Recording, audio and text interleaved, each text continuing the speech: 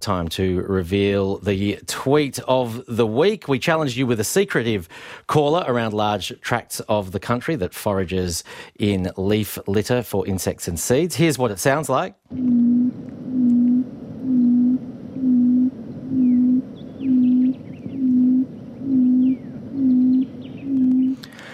And Carol from Wentworth Falls was the first person to correctly identify that is indeed the painted button quail. It's about 17 to 23 centimetres in length with beautifully camouflaged plumage. And it's got quail as part of its name, but it's quail-like in its ground-based habits. Not even remotely related to quails, apparently. We've got about 7 members of the button quail family in Australia, and they're weird evolutionary offshoots that actually belong to the family of shorebirds.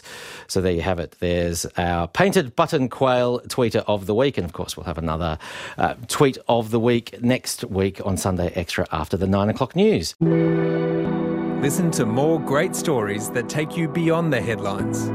Ask your smart speaker to play ABC RN.